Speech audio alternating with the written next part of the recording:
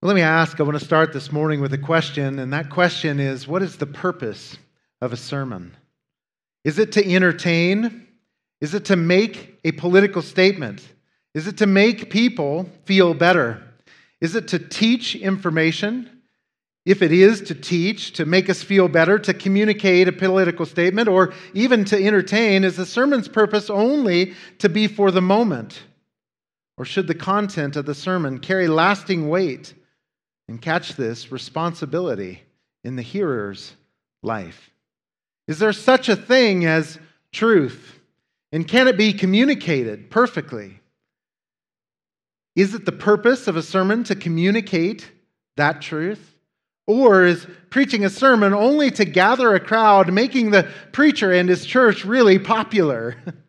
What is the purpose of a sermon? Well, friends, for both you and I, answering that question sets the course, even this morning, of our entire lives, and no doubt the course of our eternal lives. As we continue our Lord's Day service today, the attitude with which we come together directly affects the response to the sermon. And by and large, how we respond is really how well we listened, and that attitude shows up. And that I just come to do, or did I and check off a box, or did I come to learn and hear the Lord and what He has spoken? It is our understanding that the purpose of a sermon is for a preacher to both proclaim that which God has said and for us to have an attitude of obedience toward that which God has said. Every sermon that prioritizes God's word, whether that's in here or somewhere else, contains the power for a changed life, both in the right now and for eternity.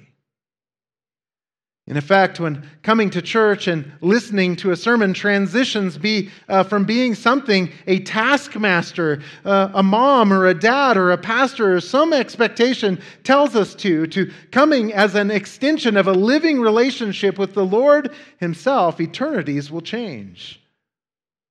Eternities will change. And we might ask ourselves, what are our expectations today? To simply check the box next to obedient to the master?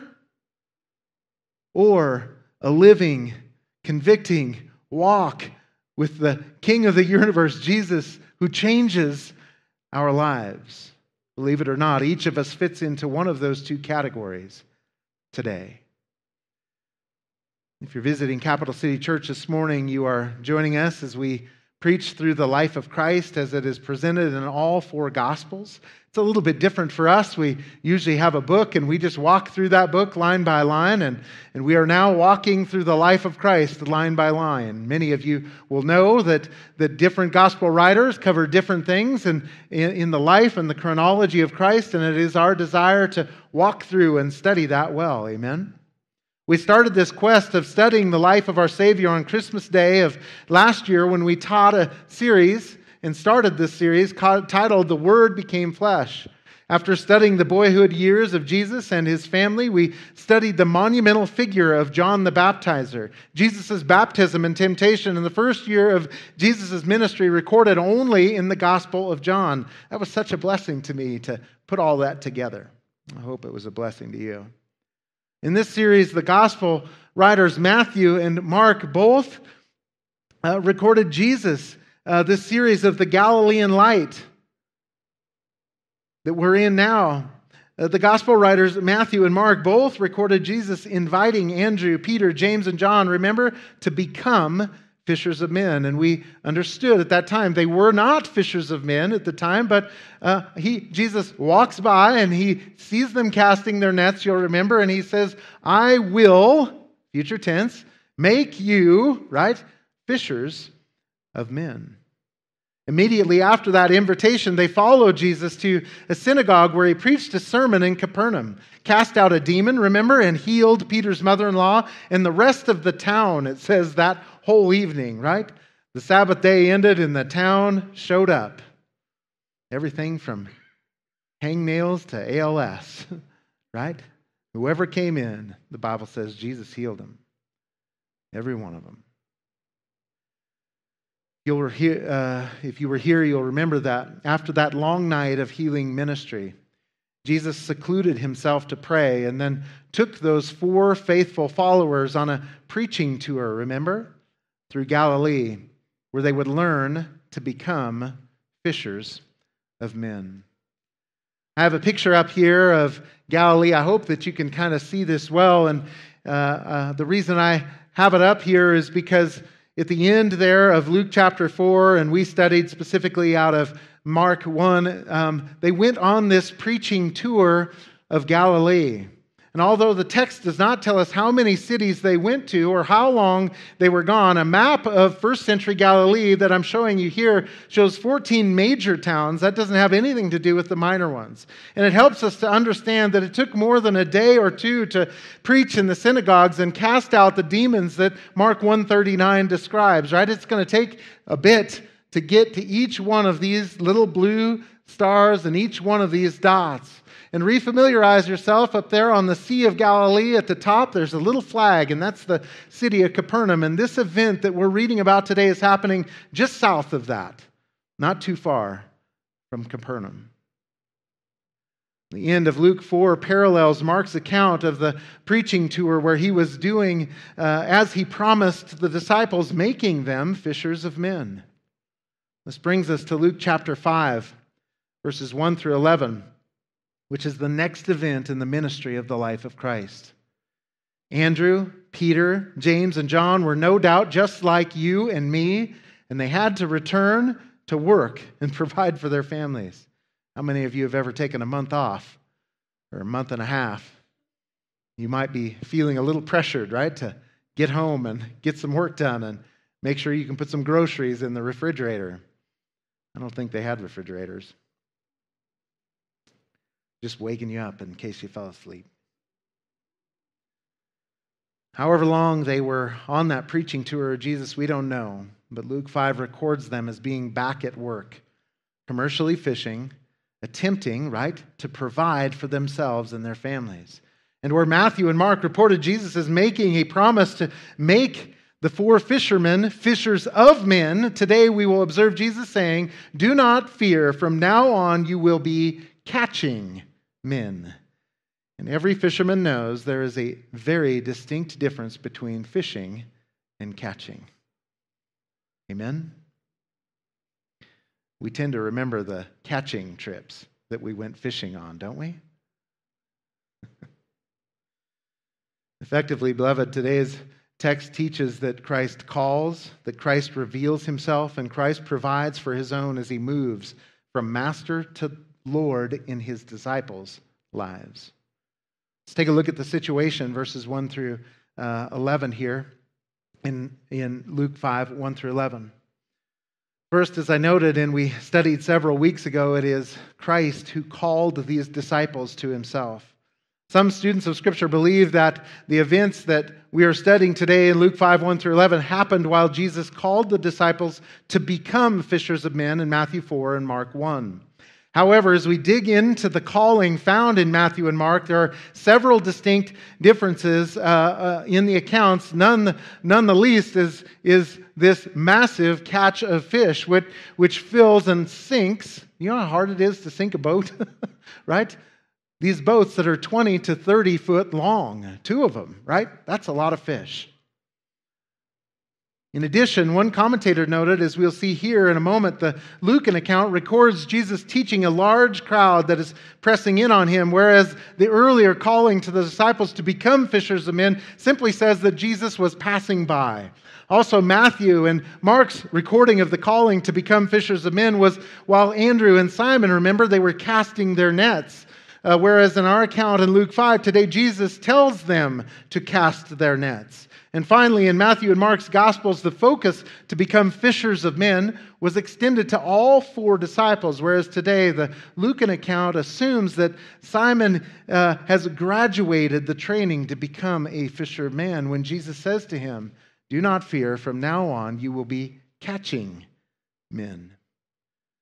Regardless of whether you think that events are together or whether they're separated, what is clear is that Jesus is the one who calls potential disciples. He is the one who chooses those who will serve. Amen? You'll remember that when Jesus taught the parable of the wedding feast, he summarized his call to follow him by saying this in Matthew 22:14, "For many are called, but few are chosen."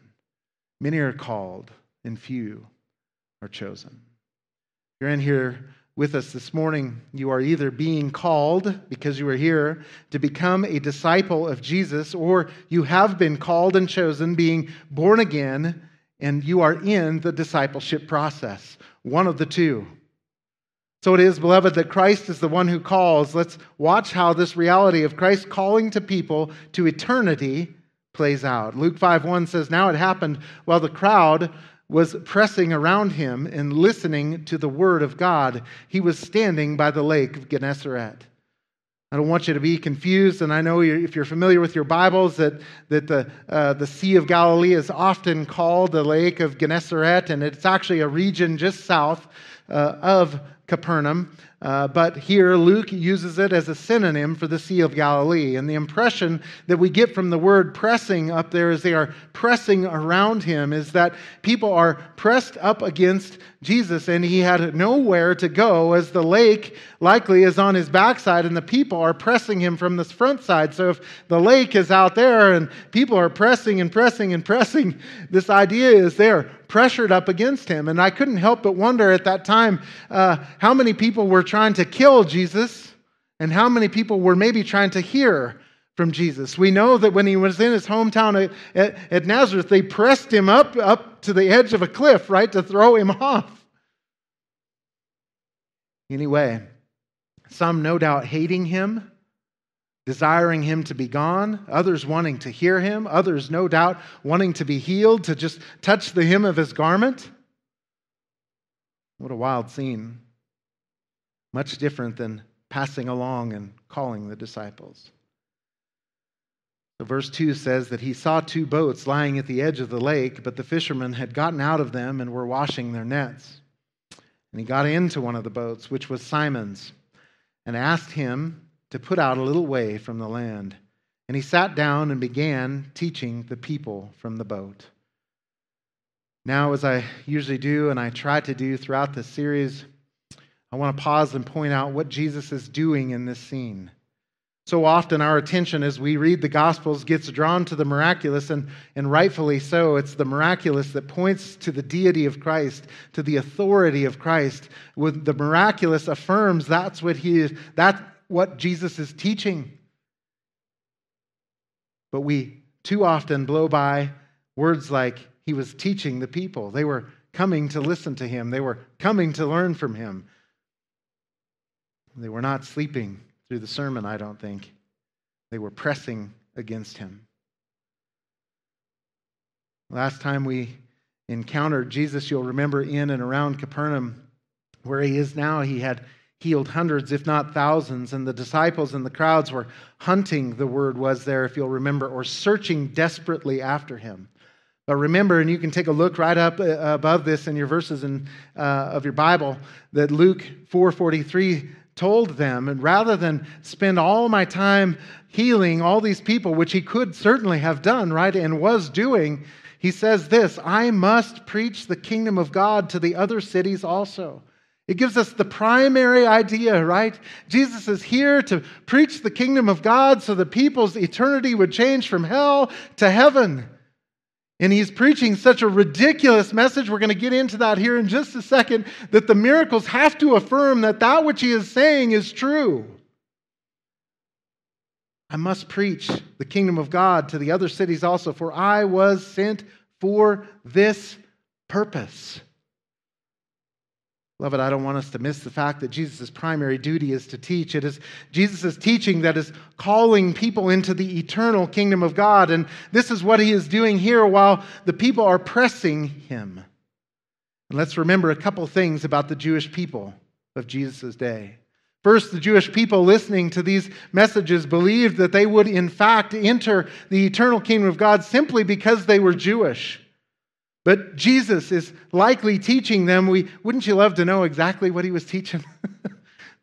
But I'm going to say that he's likely teaching these folks, just like he taught Nicodemus, that a person must be born again in order to inherit the kingdom of God. In effect, no Jewishness, and for that matter, no Christian confirmation, no Christian baptism, no church affiliation, no church attendance will get a person into the eternal kingdom. Jesus said to the religious elites of Jesus' day who had memorized the scripture, who had grown up in church, so to say, who were committed to God, who made every sacrifice. He says to those people in John 3:3, truly, truly, listen, those two words in the Greek are to get our attention. It's verily, verily in some of your translations. In other words, pay attention. Your baptism, your confirmation, your church attendance, your understanding of God is not going to get you into heaven. I say to you, unless one is born again, he cannot see the kingdom of God. He cannot. So friends, Jesus' primary duty is to call out to a very religious people and tell them that their religion will not save them. And that fact is undoubtedly rocking their worlds, and some no doubt want to kill him, and others just want to hear from him, and others want to be healed, but they are pressing in to listen to this message. Secondly, as it pertains to Jesus' teaching, the Jews not only believed that they would be saved because of their ethnicity, but they also believed that they would be saved because of their good deeds. Their good deeds. This horrific deception, and I don't say that lightly, this horrific deception leads millions, even today, into the pit of hell at the point of their death, thinking that God is going to give them a pass because they've done a few more good things than bad. I fear, beloved, that ask the Christian you meet on the street why they're going to go to heaven, and my guess is, by and large, they're going to say something like that to you. Well, I think I've done a few more good things than bad. There could not be a greater lie from the pit of hell than that. Sounds nice. I wish it were true. There would be a lot more people in heaven if it were. However, Jesus, in his most lengthy sermon recorded in the Gospels, said that a person has to be as perfectly holy as God is holy to enter the kingdom of heaven. Pause for just a second. You've got to be holy as God is holy if you're going to enter the kingdom of heaven. That is the requirement. That is your movie ticket. No ticket, no getting in. Now, since you're in here, raise your hand if you are perfectly holy. No takers? Oh, I saw a hand just for a second, but it was just moving the hair. That's good. I do that sometimes too.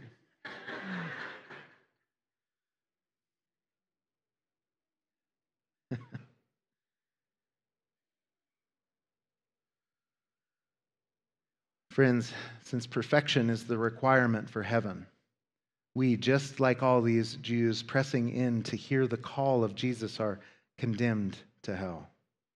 Our ethnicity doesn't matter. Our church confirmation doesn't matter. Our church attendance doesn't matter. Our church giving doesn't matter. None of it matters lest you are born again. You might be saying to yourself, Pastor Carl, is there any good news? And the answer, of course, is yes. The prophet Isaiah said in chapter 53, verse 10, that it pleased the Lord to crush the sun. You ever just paused on that? We'll get to this verse here in just a second, 5 and 6, but you ever just paused and just pondered? It pleased God the Father to crush his Son. And why? In that same chapter, in these verses before you, in Isaiah 53, verses 5 and 6, Isaiah pointed to Jesus in the future and wrote, "But he, Jesus, was pierced through for our transgressions." Notice the payment here. He was pierced for our sin, right? He was crushed for our iniquities. The chastising for our well-being fell on him. And by his scourging we are healed. All of us, like sheep, have gone astray. Each of us has turned to his own way. Most of us who don't know the Lord well or didn't listen well to the sermons in church think we're going to go to heaven because we did a few more good things, but that is not what the text says, right? Each of us has gone astray. All of us have turned away to his own way, but the Lord, listen here, has caused the iniquity of us all. Notice all the alls? You're all sinners, but I'm going to cause all of your sin to do what? To fall on him. To fall on him. No church attendance, no confirmation, no baptism, no communion. It's not going to save you. God must cause Jesus' perfection to fall on you. And he said you would be born again. Friends, Jesus' primary task was to call people to turn away from their sin and to put their faith in his coming work on the cross. It is the cross where he would bear God's wrath, being pierced, being crushed, being chastised for all who would believe. It is in light of our imperfections, our sin, that those familiar words from John 3:16 mean so much to us, right? For God so loved the world. Why did he crush his son? Because God loved the world. That whoever would believe would not perish in hell, right? But attain to eternal life. Believe in what, you ask? That we are sinners. That we need to turn from our sin and believe that Christ, who was perfect, took our punishment on the cross. You see, dear friend, being born in a church or going through a confirmation will not save you. It pleased the Father to crush Jesus. It pleased him so that sinners like you and me could inherit eternity with the Lord. Now that is love. That is love. Amen. So we've seen Jesus calling his disciples to follow him, and also many are pressing in on him. And now the focus shifts to Jesus revealing himself to Peter, who goes from calling Jesus to Master, from declaring him to be Lord. Take a look at verse 4. When he had finished speaking, he said to Simon, "Put out into the deep water and let down your nets for a catch." Let down your nets for a catch. Well, if you know me, you'll know that not last week, but the week prior to that, I had the privilege of taking a little bit of time and spending with my wife, and we went over to the North Platte River and spent some time, and we did some fishing, and you'll know that going fly fishing is one of my favorite things to do, although I don't get to do it too much anymore. And a friend of mine, just 2 Mondays ago, we took an opportunity to take his raft on the North Platte River. I was so excited for a day of fishing. The anticipation was high. We even went into a place that I had thought about probably for 20 years and just had never made the effort to do it, and I was so excited. And noticed I called it fishing and not catching. And that was certainly the case that day. You might know that the North Platte is a blue ribbon trout stream. Are you familiar with that term? Meaning that there are upwards to 5,000 fish per mile. That's how a stream gets tagged as blue ribbon. All right? 5,000 fish per mile. Now, this is mostly embarrassing, but I'm going to confess that after floating 8 miles on that river, we did not catch a single fish. Now I know you've already done the math in your head and you're thinking, how in the world, Pastor, did you float past 40,000 fish? Just stop for a second. How did you float past 40,000 fish and not catch a single one? Well, you're asking that, you'll be comforted to know that we were asking the same question. About 3 hours in, we thought maybe all the fish had migrated to somewhere else. But the answer to the question is quite simple. In the world of fishing, when a fisherman has a bad day, we just say, that's why they call it fishing and not catching. But notice what Jesus said there in verse 4. He did not say, put out into the deep and let down your nets for some fishing. He did not say that, did he? He said, let down your nets for a catch. Although the text does not reveal whether the fish were created at that moment, maybe like the fish and loaves moment, or commanded to be there at that moment, what we do know is that Jesus knew that the disciples would be catching and not fishing. Now, take note of verse 5 and Simon Peter's use of the word master. As Jesus moves from master to Lord in Peter's mind and heart, and in this scene, Simon answered and said, Master, we worked hard all night and caught nothing. I can really identify with that. It was about a 10-hour float, not a fish. The Greek word behind our word master is the word epistates. And it is used in the Greek Old Testament in Exodus chapter 1, verse 11, where the Egyptians were worried that the growing number of Israelites, remember, would overcome them, and that they would then partner up with all of those enemies of Egypt, and that they would overcome them. So they appointed there in Exodus 1:11, so they appointed taskmasters. There's the word in Greek, epistates, over them to afflict them with hard labor. Or in Exodus 5:14, moreover, the foremen of the sons of Israel, whom Pharaoh's taskmasters had been set over them, were beaten.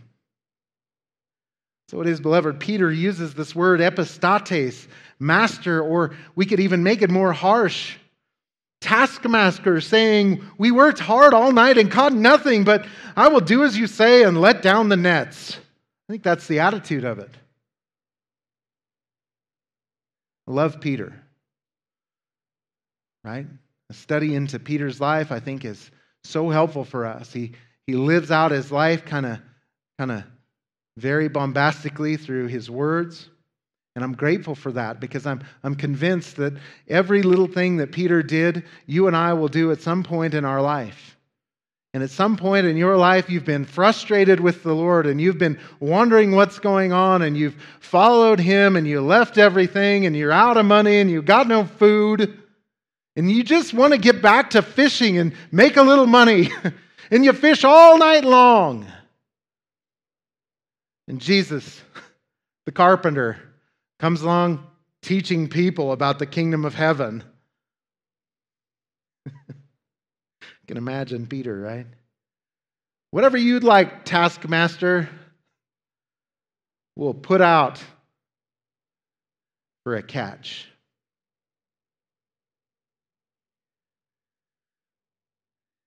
Catch the tone here and do not forget the context.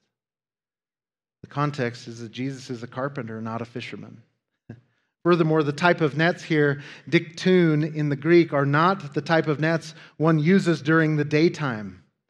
Something Peter is quite aware of is the profession of fishing and what kind of nets you use at what kind of day. As a matter of fact, the kind of net that Peter was using the last time that we studied him walking by when he called was not this dictune, but an amphiblastron. That is a daytime net that he was casting. And so no doubt Jesus is saying, let down that dictune. And in Peter's mind, tired from all night, he just cleaned these nets. Jesus says, let down the wrong nets at the wrong time of day. Let them down for a catch. And in fact, it seems as if Simon is revealing a little attitude here, doesn't it? Effectively saying, we fishermen know what we're doing. We worked hard all night. You don't catch fish in the middle of the day. And if you do, you certainly do not do it way out here and with this kind of dictune or net. Furthermore, don't you know, you taskmaster, that we just finished cleaning these things? Don't we get that attitude with the Lord sometimes? Lord, another person to feed, another thing to do. Don't you know, Lord? I do all this work and nobody cares anyway. Unless we get lost in this story and think there is no application for us, let us ask ourselves how many times we do go about our own daily professional business thinking Jesus has no business in interrupting us. Effectively, we far too often have the same attitude as Peter, thinking, what could Jesus know about my profession? Doesn't he know that I have degrees and years of experience? Isn't he just a carpenter? Who is this taskmaster telling me how to act in a world of heathens?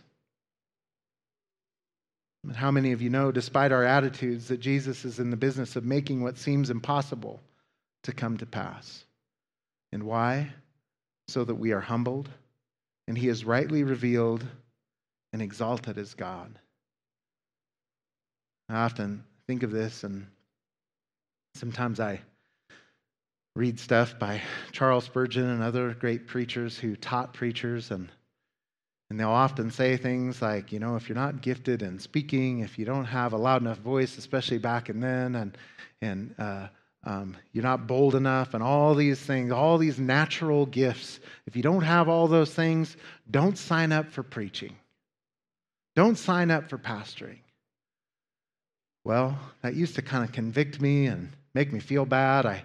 When you ask me, I'll tell you, I really don't like talking. I certainly really don't like being in front of people. I don't have a great voice. I'm not a very charismatic speaker, and I just would rather go fishing than preach this morning. But what I have found is I don't think that that's right. It's in our weakness that Christ makes himself strong. It's in our inabilities that Christ shows himself mighty. It's in our sin, our struggles, our downtroddenness, we can't do it on our own, that Christ comes along and we say to him, don't you know, I've got all this figured out. And he says, let down your nets for a catch. It humbles us. It keeps us where we belong, right? When we turn around and we see the amazing catch as we're getting ready to, we don't go, how awesome am I, right? We immediately think, oh Lord, forgive me. And that's what's getting ready to happen. God in Jesus is getting ready to show these disciples his eternal nature as God and his access to the divine power. Notice there in verse 6, when he had done this, they enclosed a great quantity of fish, and that is when they cast those wrong nets at the wrong time of day, after they had just cleaned them, after they knew there was no fish out there. So they signaled, verse 7, to their partners in the other boat for them to come and help them. And they came and filled both the boats so that they began to sink. Now, friends, I don't know what you call a payday, but this catch will no doubt provide for these fishermen for a long time.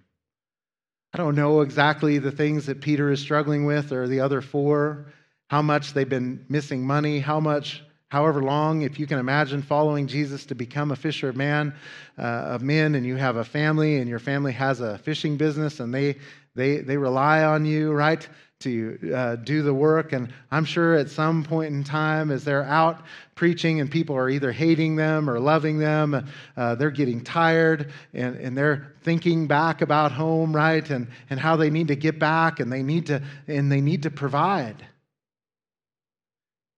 I'm sure they're thinking about all those things.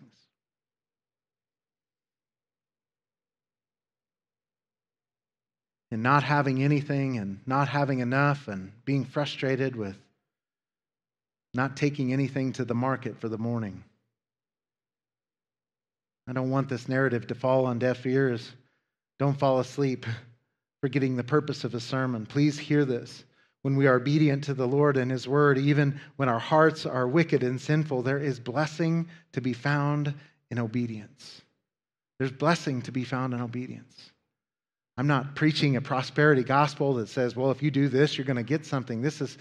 Listen, we take up the heart of Habakkuk and we say, if there is no figs on the tree and if there is no bleating of sheep in the stalls, yet I will praise the Lord, right?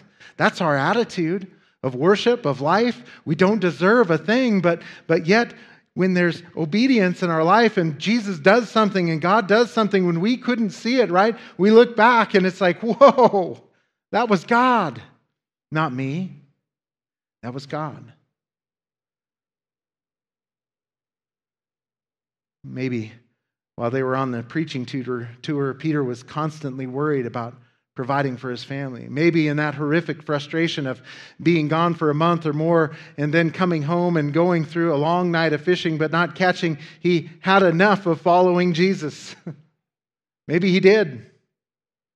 In these circumstances, he was no doubt tired, frustrated, and ready to go home after cleaning the nets. Maybe he even used the word master or taskmaster in his heart, right? You can do this. Sometimes you can say, I love you, and look at your wife, and after she's done something for the 400th time that you hate, and you say, I love you, right? But inside, it's nothing but hate. Maybe that's how he said, master.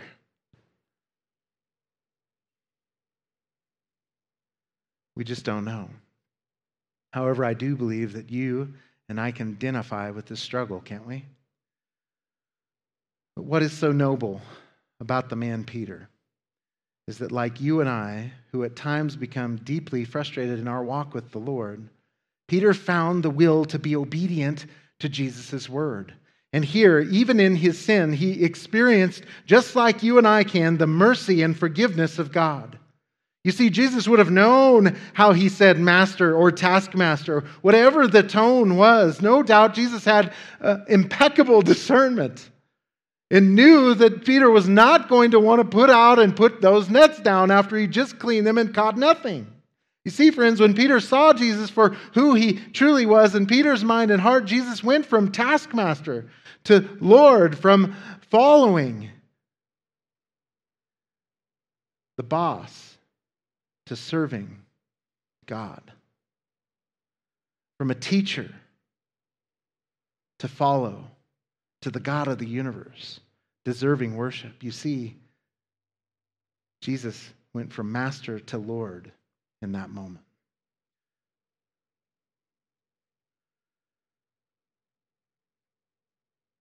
Verse 10 says that Jesus said to Simon, do not fear. From now on, you will be catching men. You see, beloved, Jesus knew of Peter's proclivity for sin, just like he knows ours. But he called him nonetheless, just like he's calling us. And he did not give up on Peter, and he is not giving up on us. And he will not give up on anyone in whom he calls and brings in. Earlier in the Gospels, Jesus had promised to make Peter a fisher of men. And now, after months of training, Peter has graduated. He has gone from a fisherman to one who will now be catching people for eternity. Amen? Let me ask you, are you tired? Are you confused? Are you frustrated?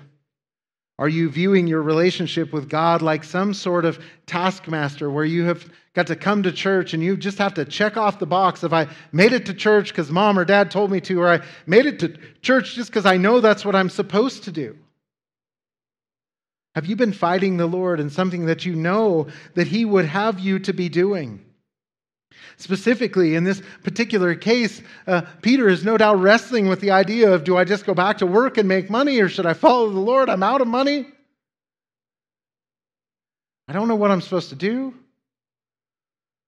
Maybe that's you. Maybe you've been called to preach or pastor or be a missionary. And you're thinking, how would I do that? I have too many kids. I don't have enough money. Oh, come on out here and cast that net. Let it down for a catch. In that weakness, in your weakness, in my weakness, Christ will make Himself strong. Amen? That's what He does. That's the place you want to be. If you think you got it all figured out and you're going to have enough money in the bank and no problem for you, well, Christ won't have a place to be strong, will he? He's looking for the weak. Let me encourage you to find your strength if any of those things are you, and like Peter, to be obedient to the Lord and do not worry about your life. Jesus said of all those he called in Matthew chapter 6, verses 33 and 34, he brings a short parable of the wedding feast of the people he's calling into the kingdom to close, and he says to them at the beginning, don't worry about what you're going to eat or what you're going to drink or what you're going to wear. The Gentiles worry about these things. He sums it all up in verse 33 and 34, but seek first his kingdom and his righteousness, and all these things will be added to you. So do not worry about tomorrow, for tomorrow will care for itself. Each day has enough trouble of its own. Beloved, today's text reminds us that Christ does the calling. It's Christ who reveals himself to us, and it's Christ who provides for the way forward. Amen. Let's pray.